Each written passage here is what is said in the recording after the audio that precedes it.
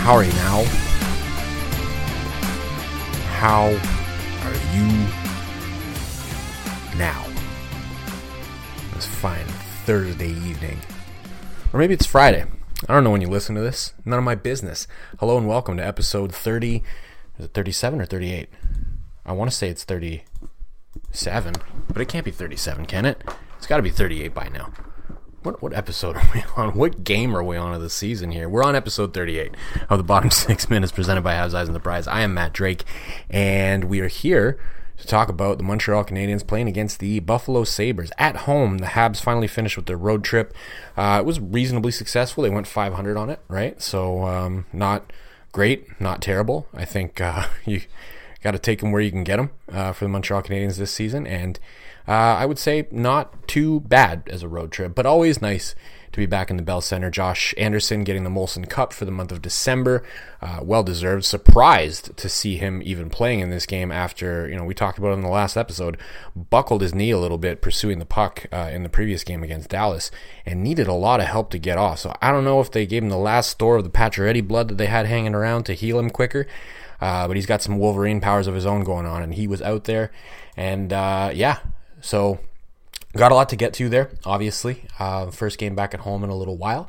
And before we do have another word from one of our sponsors. And with NFL playoffs right around the corner, NBA season in full swing, BetOnline has you covered with all the up-to-the-second odds, news, and scores. With additional odds, lines, trends, and info on both desktop and mobile, you can access the world's best wagering information anytime.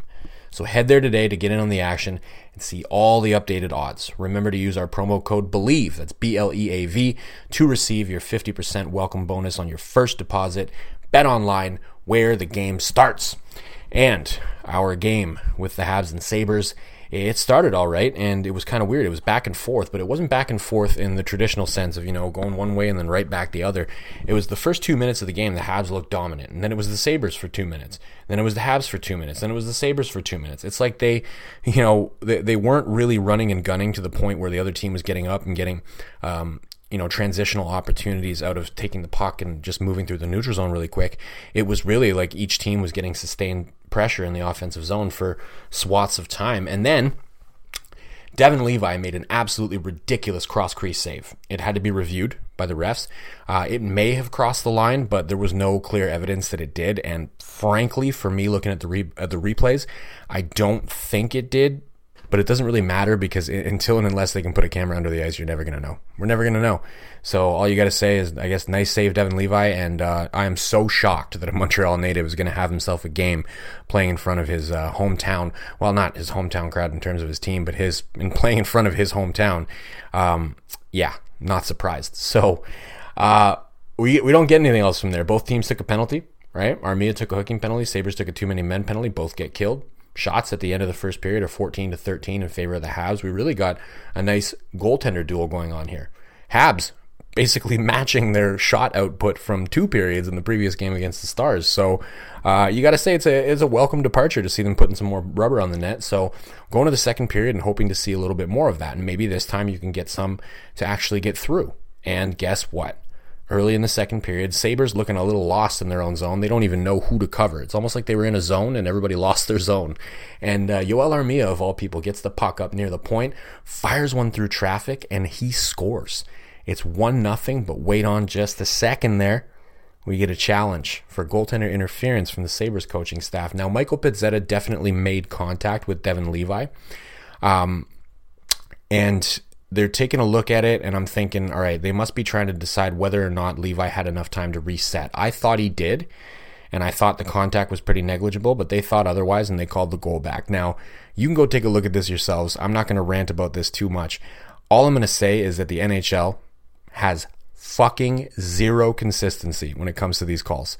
That exact same play could happen in 6 different games tonight, and you would get 6 different calls. I mean, well, you'd get 3 different calls technically because there's only 2 options, but you're not getting the same call consistently in the NHL. So that's my only issue with it. I mean, I can see how you're calling that back, but if the same thing happens later on in the game, you better call that back. If the same thing happens in a different game tonight, you better see it called back as well.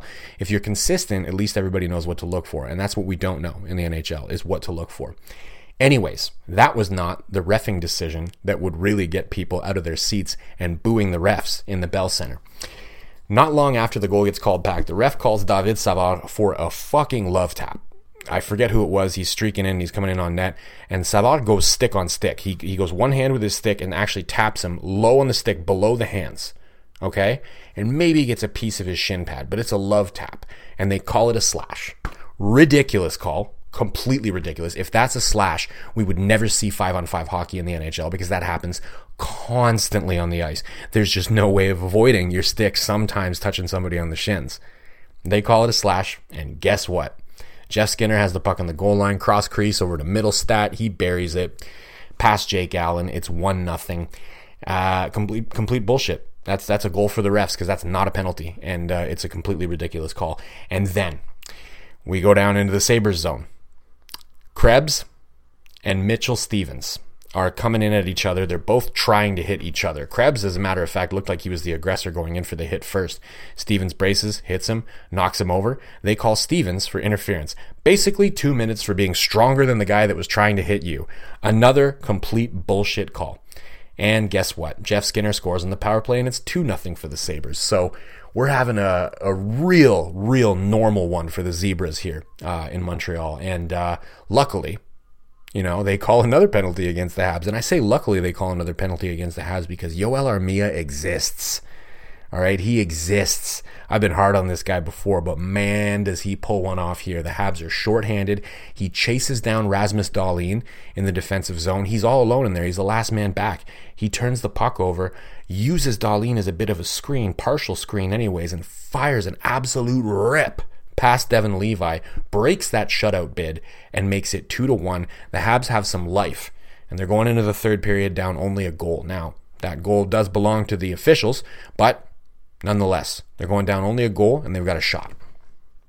But whatever shot they had, they took it, crumpled it up, folded it up, however you want to put it, took it in a suitcase, hopped in a car, collectively drove over to the Jacques Cartier Bridge, and then pitched that fucking thing right into the Saint Laurent because they had a disgusting third period, a completely disgusting third period.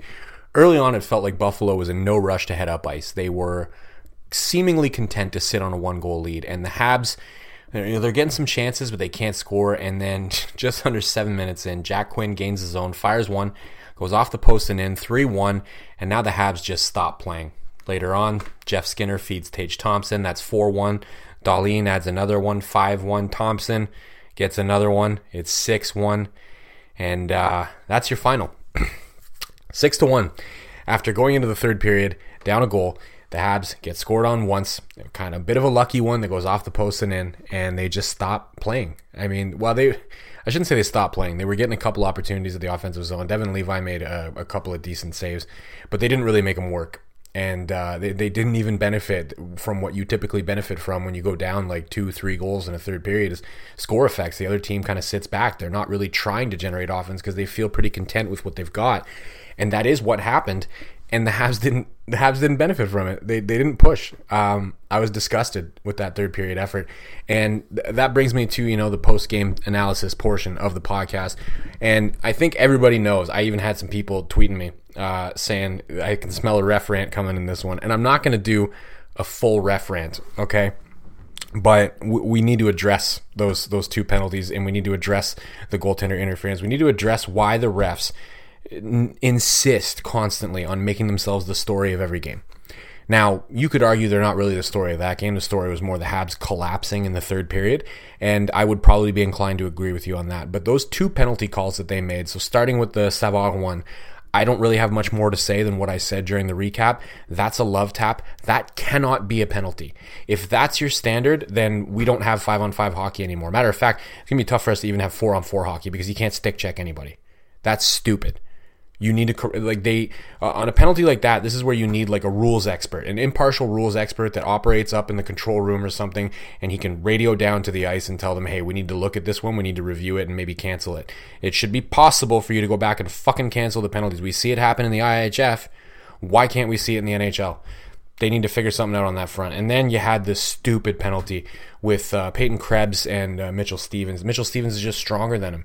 I mean, the ref that was in the corner that should have been the one making that call, if there's a call to make, is facing away from the play when it happens.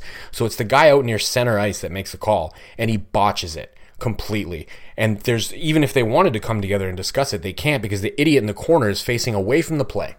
You're being paid to be in that corner, to be watching the play. That's your end. You should be the one making that call, if anybody. What are you doing facing away from the play? Like, have you ever heard of a bump and pivot? Do you know how to do that? Do you know what it is? You come off the board, you can still keep your eyes on the puck, and you can kind of move around and get out of the way of the play while still keeping your eye on the play, which you're paid to do, literally. I don't know. I'm about to turn this into a ref rant that I didn't want. But you look at those two penalties, they did have a pretty significant impact on the game. Obviously, no relation to the Habs collapsing in the third period, so you can't blame the refs for the Habs' loss. But you can blame them for being shit at their job. That's all I want to say. And I really think that the league would benefit from taking a look at a system where, not necessarily like VAR that you have in soccer, but specifically for some of these penalties that a rules official could be up in the press box or something, somebody impartial appointed by the league, and can take a look at some of these and maybe cancel them out. Because some of the shit that these guys call when they're on the ice, that, you know, that idiot out near center ice calling the Mitchell Stevens one, that's just, he just saw something happen. He goes, something's got to be a penalty here, and he throws his arm up and then goes, okay, it's interference. It's not interference. It's not interference. It's two guys going for the same puck, and the guy who got knocked down was the guy who was trying to initiate the hit in the first place. So stop that shit. I turned it into a ref rant even though I didn't want to. This wasn't on the refs, the fact that they lost. They were within a goal going into the third period, and then they took a dump. That's really disappointing, especially after, you know, that Dallas game where you could argue they probably didn't deserve to win that one, but they did enough to put themselves in a position to do it, and then they just kind of sat on that lead, which was the frustrating part. But you could argue they didn't deserve to win it, and then you get this one against the Sabres where, you know, you're right there in it. You feel like maybe you got a little bit of a bad shake from the officials in the second period, and then you go take a shit like that in the third period, man. Come on. There's got to be better effort than that. Jake Allen was not good. He got outplayed by Devin Levi.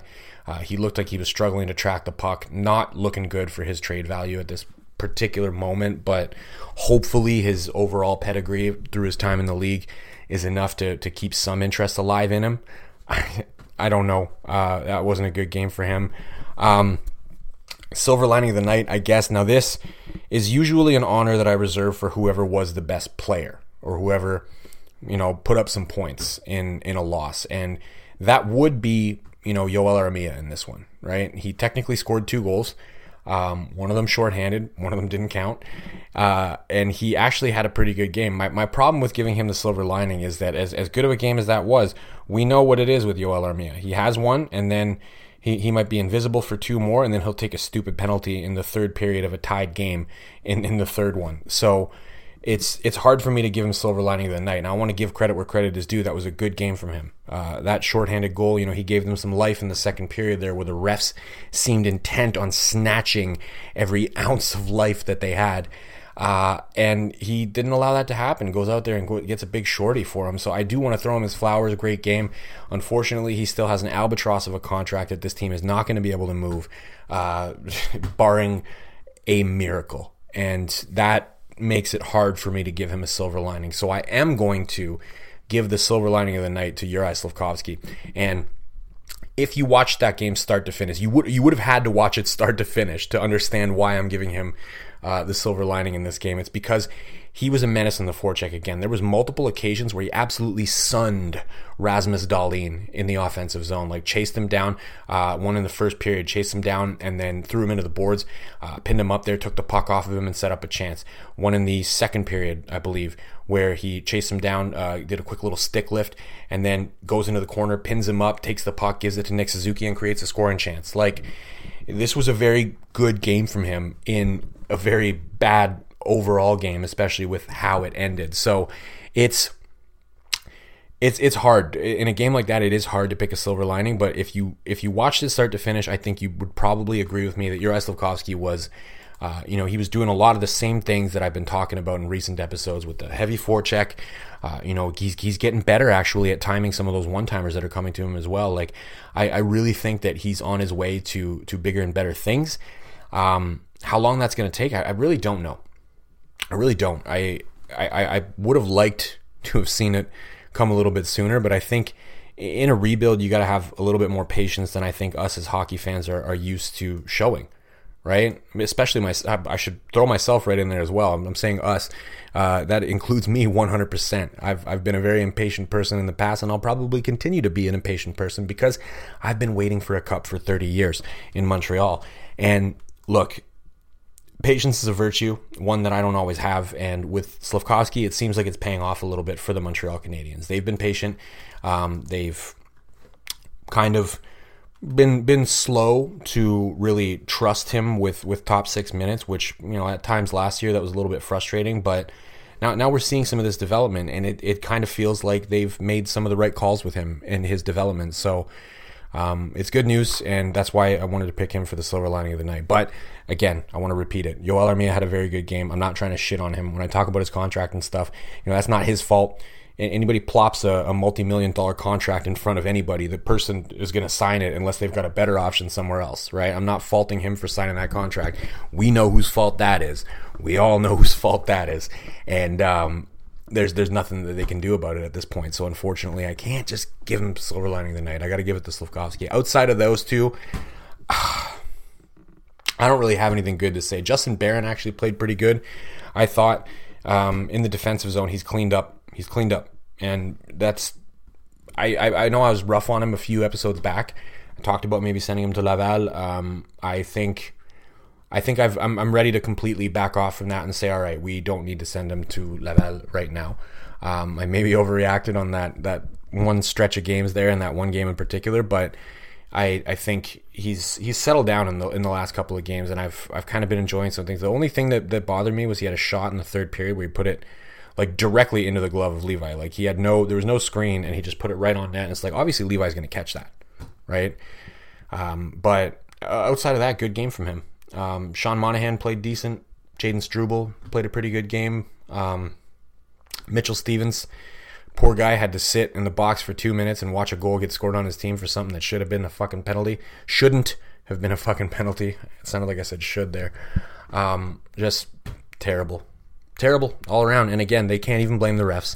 They can only blame themselves because you were within a goal and you took a shit in the third period, man.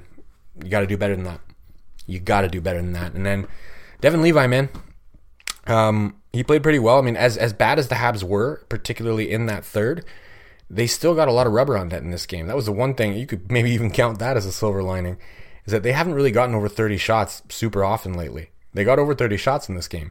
Devin Levi played well. Right? That game could have been 6-3, 6-4. But Devin Levi made sure that they couldn't even get to 2.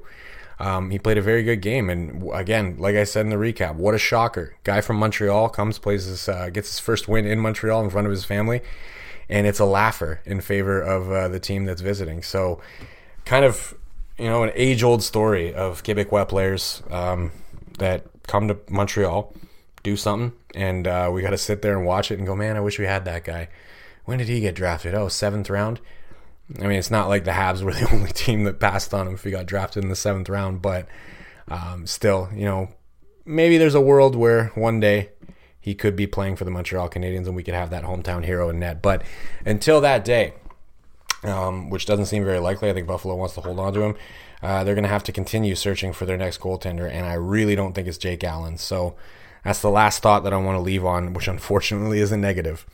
I think he's doing more harm than good to his trade value at this point. There was a report that I saw earlier today that the Leafs had offered a 6th round pick for him. That's a lowball offer. I think even right now he's worth more than that, but I think whatever the Habs were looking to get, they might need to make themselves willing to take a little bit less. I really don't see him as an option for this team moving forward. I would rather. I said it in the article when I wrote it about Samuel Montembeault and after the last game. I said I think he might be the guy, the starter for the future, but I would rather see them roll the games between Caden Primo and Samuel Montembeault than I would see any more games of Jake Allen. I've seen what I need to see. he's not a terrible goalie. He did a really good job for the Habs in the stead of Carey Price back in that cup run year until Price came back and took us through the playoffs. It's not there anymore, and he's getting older. I think they need to try and find him a spot. Toronto would be a good spot. If they can get Toronto to bring up that price a little bit, then I would say do it. But don't be expecting like a first round coming back, because if anybody watches the tape, they see a game like that, they go, well, I mean, sure, he's not having the worst season ever, but that game exists. Games like that exist, and we can't necessarily have that on our playoff run. So it might be tough, but again, hopefully his overall pedigree from his time in the league is enough to get somebody to bite on him. But that was a shit game, so I'm gonna end it there, because otherwise I'm gonna find myself cycling all the way back into a ref rant. What are we running today? About 21 minutes. So c'est une énorme soirée pour les employés de soutien. We are on Spotify, Google Play, Apple. I'm on Twitter at DrakeMT. Drop me a follow. I would appreciate that very much. Thank you, as always, for listening. This episode was brought to you by BetOnline, et à la prochaine.